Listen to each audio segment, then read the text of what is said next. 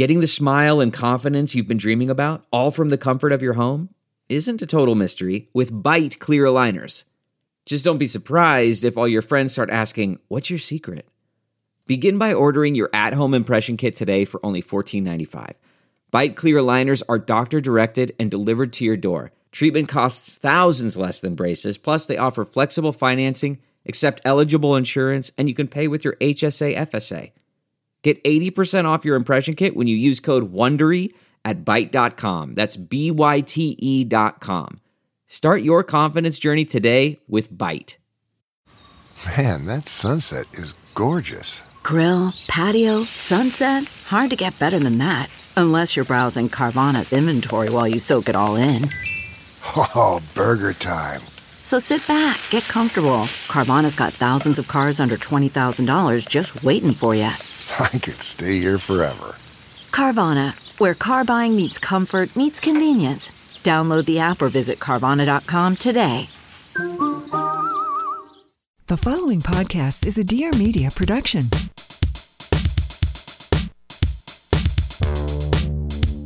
Hello, I'm Helen, the owner of Helen's Wines in Los Angeles. Helen's Wines is a little gem box, tightly curated wine shop full of gems only. Rubies, emeralds, diamonds, but in wine, inside the bottle, located in the back of John and Vinny's restaurant. There's 2 locations. It's bomb.com. If you're in LA or you're visiting LA, please come by. You can drink some wine, you can eat a little pizza, but this is my podcast, Wine Face, breaking down the ins and the outs and the 411s about wine into easily digestible, snackable little bites that you could just pick it up off a plate like a cheese and cracker. Something on a little bit more of a pleasant level than just some sommelier barking at you. So hopefully that's not today. But today we are diving into, I don't know about you, but it's summer. I got all kinds of people I know who are traveling around Italy. And I walked into the wine shop today on Fairfax and I was like, man, what is kind of fresh and fun and what am I into and what are there like, sometimes there's a list of bottles in my head that I'm like, I want to take this home and try it and drink it and enjoy it and see how it pairs with food, but there's too much wine versus the amount of time or the frequency of times that I'm actually drinking the wine. And I was like, Italian sparkling wine. I think it's a category that's important because it can be broken down into a couple different levels and different characterizations. And it will also give you some ammo when you're in various situations to sound like you know what the fuck you're talking about when it comes to Italian sparkling wine. No, JK. We don't care if we know what we're talking about. We just care if we're passionate. And at least you got the information. You're going to be armed. You're going to be ready to go.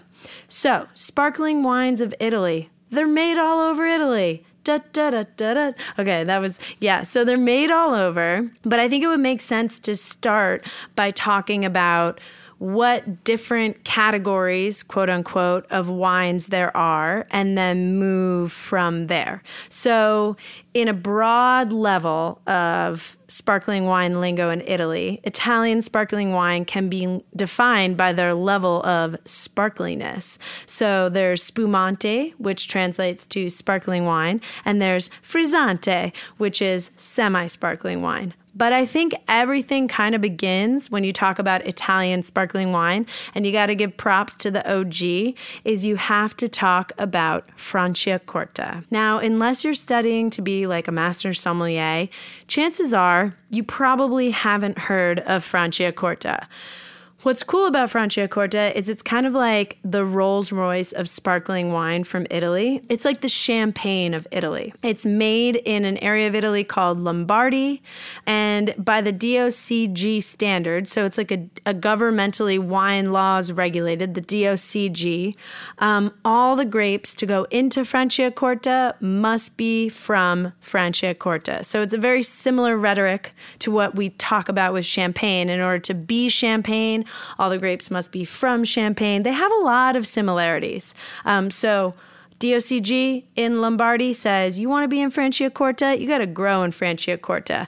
Also, sidebar, hot tip alert. If you're in Los Angeles and you go to Osteria Mozza and you want to order an Aperol Spritz, let me just tell you, ask them to make it with Franciacorta because it takes it to the next level. And they have a good one there and it's delicious and it's way better than Prosecco, in my opinion. Also, double sidebar.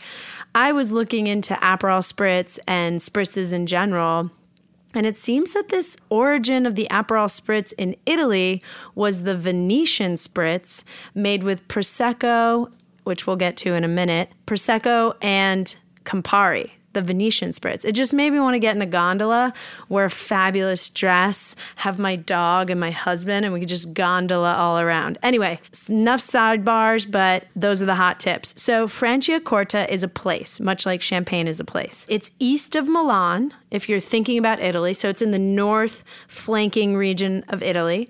It's east of Milan, but it's slightly north and west of Venice. And yet it is south of Lake Como. Cuomo?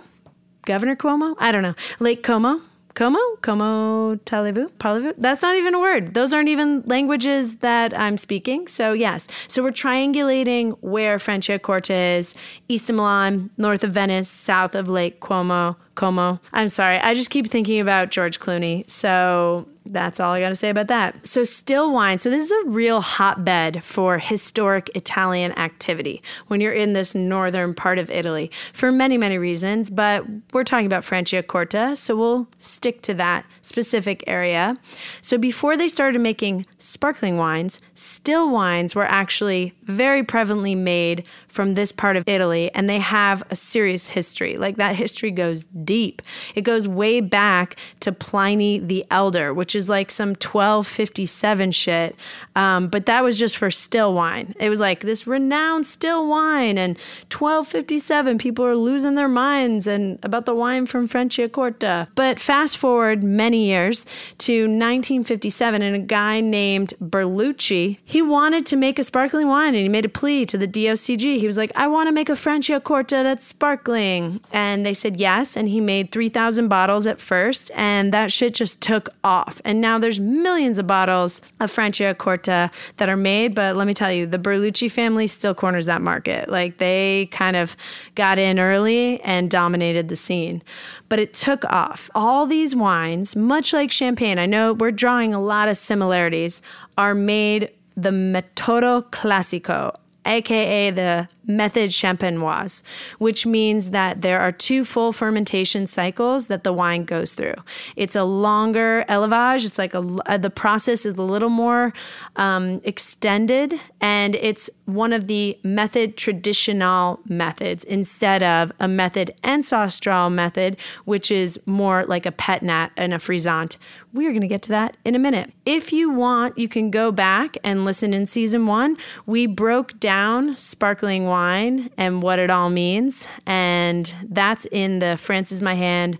And there's another episode, so I can tag it at the end of this. But just a 411 if you want to learn more about the 2 arms of the sparkling wine tree. So Franciacorta is made as a metodo classico, 2 full fermentations. And there's several communes or different areas that are allowed to make Franciacorta. But the thing that has the restrictions, where the Eye of Sauron gets real specific, is what grapes you're allowed to put into the bottle. And again, I hate to say it, but it's very similar to Champagne. I don't hate to say it. I love to say it. There should be parallels. These are both like brilliant sparkling wines as categories, Champagne and Franciacorta. They could get married, have a little baby. It would be like the cutest little sparkling baby ever. So 85% needs to be Chardonnay in Franciacorta for the grape varietals, 10% Pinot Nero, which is like a relative of Pinot Noir, and then 5% Pinot Blanc. So that is sort of the restrictions that are on from the DOCG in Franciacorta. Another one is that the wines must age for a minimum of 25 months, even the non-vintage wines. And now a lot of you might be like, what the hell is a non-vintage wine? When you're making especially method tradition wines or metodo classico or method champenoise, sometimes winemakers in an exceptional vintage will make a vintage sparkling wine where they put the year it was made on the label, like 2015 or 2017. But in general, most high-level sparkling wines are non-vintage. And you'll see a big N and a V, NV, non-vintage. And that's done for various reasons, but a lot of times it's because it's more than one vintage blended together. And that just might mean it's like it's mostly 2016, but it needed a little zhuzh from 2015 or 14, which is kind of cool, and it makes the wine a little bit more dynamic. So needs to age, Franciacorta needs to age for 25 months in the bottle before it can be released. And there's also, much like champagne, I feel like kind of a broken record, but I'm kind of enjoying this. There is a dosage. Now that's the French word, but it's the winemaking term, so I think it's important to talk about it. Dosage is the level of concentrated grape sugar that can be added to champagne to get the varying levels of dryness, or aka the opposite of that, sweetness. My preference is zero dosage champagne. I like it lean, I like it mean. I like to turn into a fighting little machine, but in a friendly way, like karate style, when I drink champagne. Dosage doesn't mean it's like that bad, fucked up, sugary syrup that gets put into like bad mass-produced wines. These are two totally different things. A lot of times that sugar syrup, like the grape must syrup, is like of a very high level quality, and it just creates more residual sugar that you won't taste. The champagne won't be sweet, but sometimes it gives those bready or round or full, lush qualities. So when you have Franciacorta, the sweetness levels, the dosage levels are called pas dosage, dosage zero, so no dosage, pas opéré, so nature, which is like just as it is, maybe a touch, extra brut, extra dry, sec, demi-sec. So very similar to champagne in all of these things. I feel like I do have one current obsession. Today we're talking about current obsessions, but one current obsession with Italian Franciacorta. I don't really like that many of them. It's also flip side of that coin. I don't taste that many, to be fully transparent. They're kind of expensive. So when you have a Franciacorta on the shelf, especially if you're retail, it's kind of a niche product. Most people, if they're going to spend $75 to $150 on a bottle of wine, they would like it to be champagne. And maybe that has something to do with the marketing and the knowledge surrounding champagne versus Franciacorta. But I'm pretty obsessed with this woman who's she has like a tiny plot of land. Her wines are coming into the United States for the first time, or coming into California for the first time. They might be in New York, because New York's so much closer to Italy. But, I'm joking, but a lot of times for a long time living out here, that was very true. Like my proximity to Europe was how much longer wine would take to get here. It's Divella is the name of this Franciacorta, and she is doing no dosage. Everything that's going to be coming in is 2015 vintage, and they're made of like Chardonnay, and then the other ones are Blanc de Noir, so made from Pinot Noir, aka Pinot Nero. She's amazing. She's really, really fascinating. She's doing grower-producer style champagne, but in Franciacorta, and there's single plots. Roni is bringing them in, Roni Selects. Thank you, ma'am, because I'm so stoked. Those will be in the shop at the end of the summer. If you want to come by, kind of get a high-level Italian sparkling wine, that is the one to do. Divella! I hate to interrupt, but we are going to take a quick moment to hear from one of my lovely sponsors.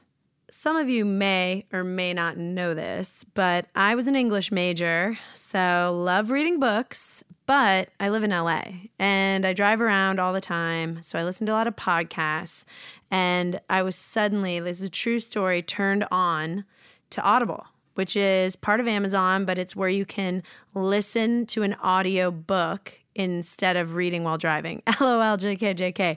But basically, I love Russian literature. I love Nabokov. I love Tolstoy.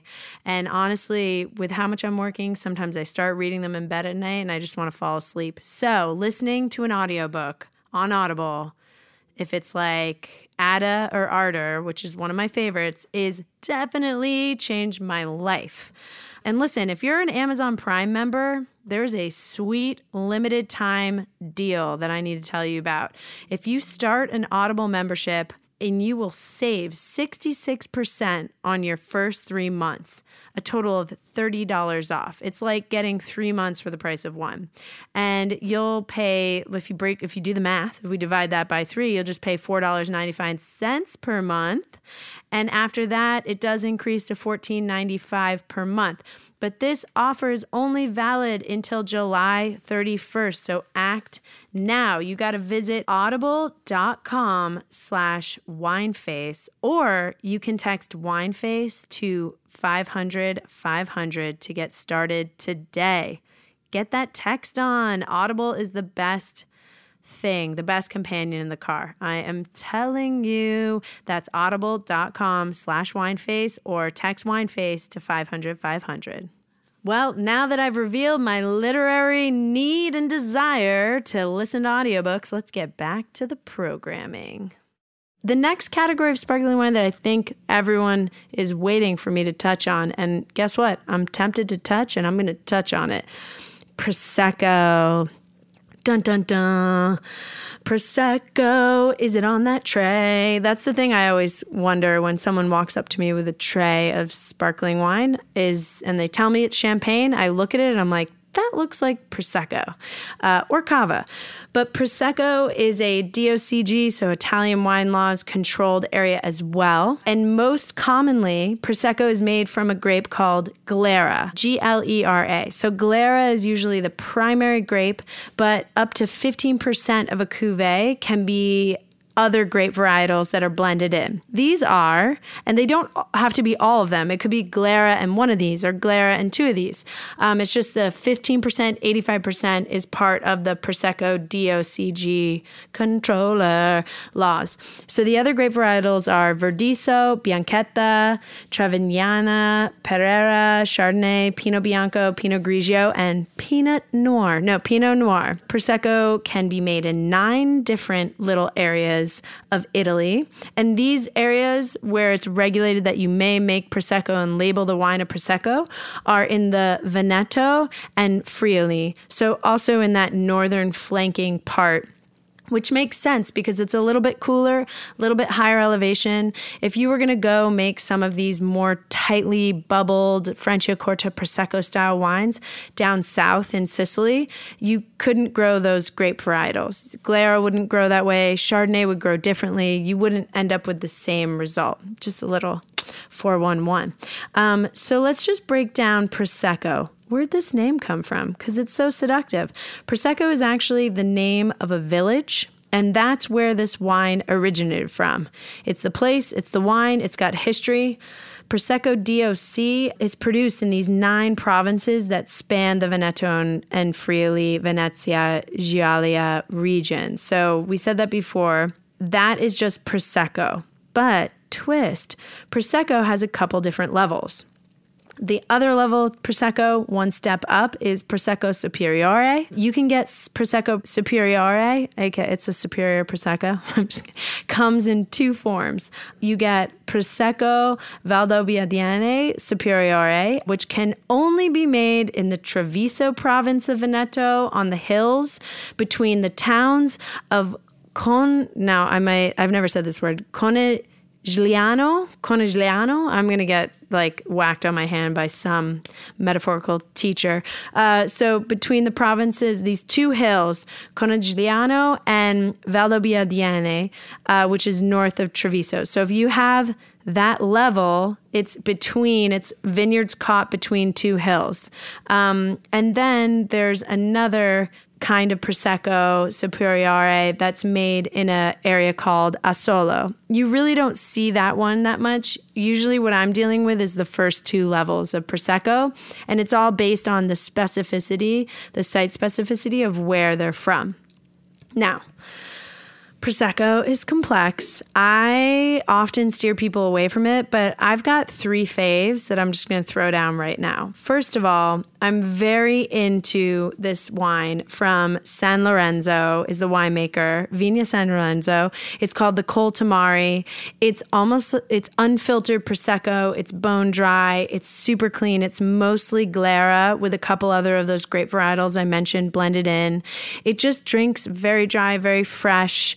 Anyone I give it to is like, oh my God, I can't believe it's Prosecco, because it's not transparent. It's opaque. You can't always see through it. And it sort of has this lovely, like pale tangerine color. I'm obsessed with it. My next favorite Prosecco is imported by Lou Dresner, and it's the Casa Cospiane. And this is a Valdobbiadene, between 2 hills. Like, it's located in a Superiore area, and it's their extra dry Prosecco. But it's so good. It's very, very different from the Col Tamari in that it has a little bit more elegance, a little bit more of that classic Prosecco flavor that sometimes people love, but it's dry and it's unfiltered, and it's an absolute magical whispering wonder. And the last one, and I often recommend this one for weddings because it's not pedestrian, it's just a little more quote unquote Prosecco-y. It's Sorgente, and it's delicious. It's an extra dry Prosecco made in Friuli, but it has more of those classic notes of a fruit plushness, lychee, cucumber, spa watery vibe. So perfect when you're a bridesmaid in your robe, getting ready for the big day. Dun, dun, dun. Let me just say, Prosecco has come a long ass way, because up until recently, it all used to be really sweet, and they've really dialed that back, and it can be much drier. I got to cut in for a second just to talk about one of our sponsors, and we'll be right back. I think maybe some of you, this is more for the ladies out there, have heard about these amazing shoes by designer Tamara Mellon. She was a co-founder of Jimmy Choo. She is an amazing human being. She's just unbelievable. Not only has she had incredible career and work ethic, but she's just a lovely human. She is creating this next generation of luxury footwear. Tamara Mellon is redefining what luxury means, and she is breaking all the rules by doing it.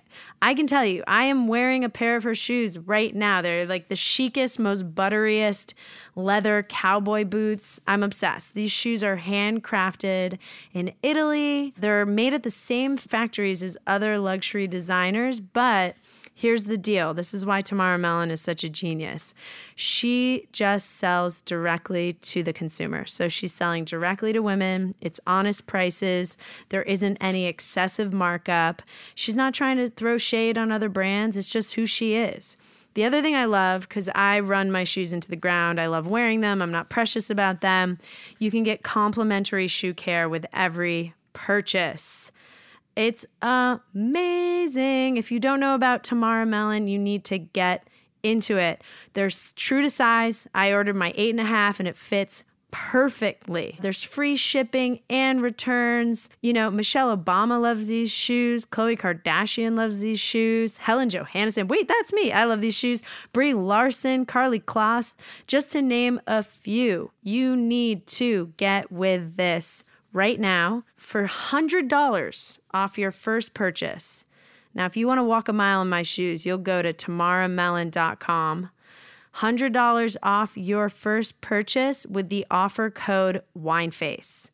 Again, that's TAMARAMELLON.com, tamaramellon.com, with the offer code WINEFACE for $100 off your first purchase. What's stopping you? Best styles, super chic. Enjoy. Thanks for sitting tight. Now back to the wine quest. Now, this next sparkling Italian wine could fall into the category of frizzante, but I thought it needed its own section because You know what? It's bomb.com, and a lot of times people don't know what it is. So what I'm talking about is Lambrusco. Lambrusco was what got me into chilled reds to begin with. I was like, Lambrusco, what? It's delicious. Crazy twist of fate. It's the grape. Lambrusco's the grape, but it's also the name of the wine. It's mainly from areas in Italy called Emilia-Romagna and Lombardy. And this grape, I shouldn't talk to Lambrusco that way. It's amazing. It goes back to Roman times, which is absolutely crazy. It is, and it was, this resilient, high production, high yielding, juicy bomb that when they would grow it in the Roman times, they loved it because of those factors and the fact that they could get like so much yield that they'd be able to fill up like 300 amphora vats. I mean, the Romans must have just been drinking wine 24/7. It's amazing for the amount of wine that they had to produce. We should do like a Roman wine party, toga, reinvent the toga party. I'm brainstorming. I will get back to you about that. Lambrusco was huge in America in the 70s and 80s. It was all like disco, Coke, and Lambrusco, apparently. Now we're in 2019, and you know what? I think Lambrusco, not the other things, but Lambrusco might be on the rise again, because the rise of the chilled red is like you got to go to the OG, Lambrusco. There are 6 variations of the Lambrusco grape. So there's Lambrusco, and then it has kind of a couple different last names, and those have slightly different flavor profiles. For example, there's Lambrusco Gasparosa, which is the most common. There's Lambrusco Maestri. There's Lambrusco Marani, Lambrusco Montericco, Lambrusco Salamino, and Lambrusco Sorbara.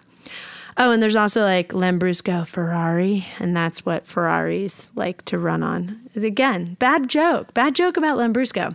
So that is the reality of the Lambrusco. All of these various Lambrusco grapes are indigenous to Emilia-Romagna, and they don't really have, they're neither clones nor subclones. They're all like, yo, we're related, we're all Lambrusco, but we're doing our own thing. We're individuals. That's very uncommon and super cool and very rare. And I love that like the tradition is upheld and it's stayed strong little root. So sometimes Lambrusco is one of those Lambrusco grape variations. Sometimes it's a blend. Sometimes it's a rosé. Sometimes it's a red. I think Lambrusco should be dry, but some people add re-ferment or sugar so it can increase the level of sweetness. You know, sometimes people like to have a Lambrusco dessert wine, but a lot of times it's not like a natural sugar that is making that wine sweet. It's a re-ferment of sugar. There are levels of sweetness when it comes to Lambrusco. They have their own classification. So there's secco, which I like, secco. There's amabile and dolce. So it's secco is dry, amabile is semi-sweet, half dry, half sweet, and then dolce is sweet.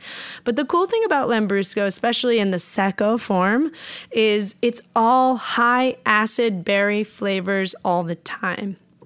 And that combination makes it perfect for an aperitif or with food, which is really cool.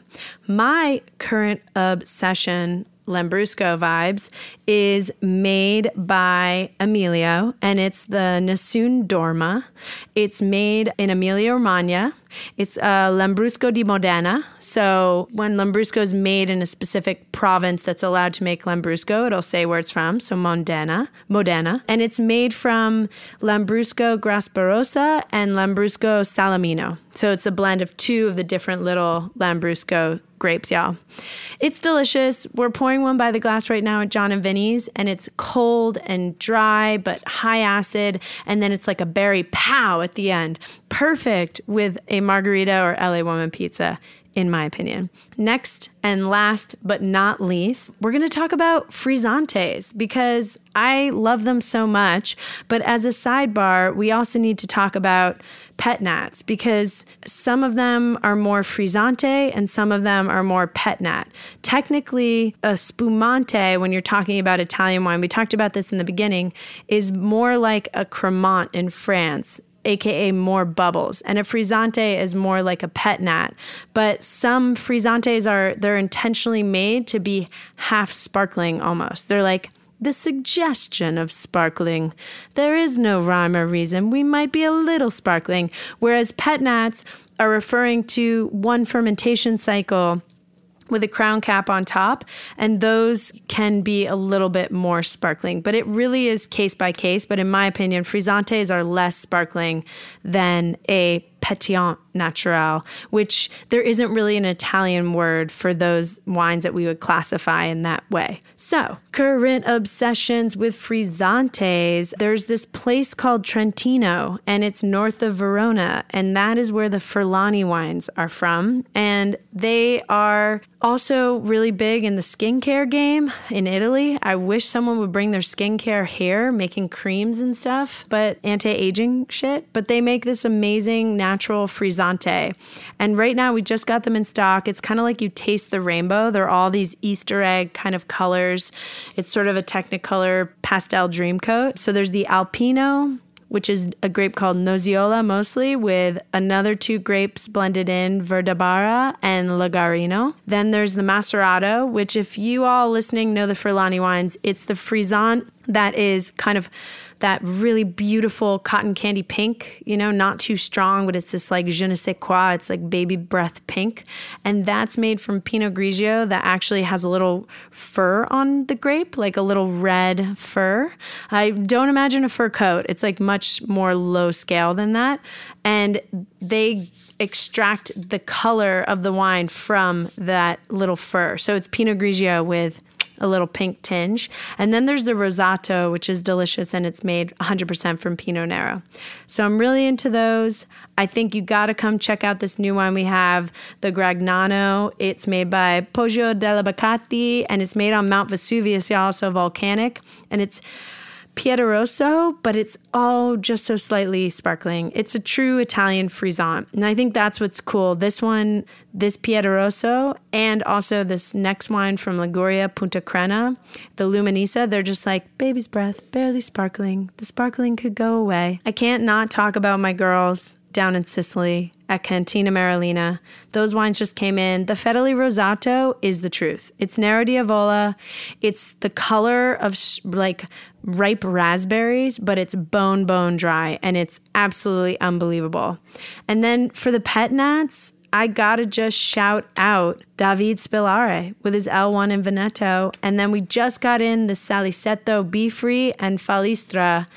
I don't want to go on and on about wines you may or may not be able to buy, but from this diatribe, me just blah, blah, blahing about the frizzants and pet nats, I think you can see that the range of where those wines can be from and the identities and the colors and the profiles are much wider. And partly because a lot of them operate outside of a DOCG regulation. So they're kind of being made off the books, but they're, street legal, and they're delicious and usually very refreshing, lower alcohol. I definitely think it's something that you need to try. So, mi chiquititas, buongiorno. I guess I should have said that in the beginning. Ciao. Listen, this is Wine Face. We were just breaking down the ins and outs, the basic 411, a little drone flight overview on Italian sparkling wine. And I'm so glad you could join us. Get some. Go to your wine shops. Ask for some cool frizzantes. Or see if you want to ball out, get a Franciacorta. Just make sure it's made well. And ice them down. Get them super cold. Try Lambrusco with steak. It's a game changer moment. This is Helen from Helen's Wines. And thank you so much for listening. Please rate, review, and comment. Subscribe to Wine Face. Let us know what you want to hear about. Things you like, things you don't like, and I'll talk to y'all later. Peace.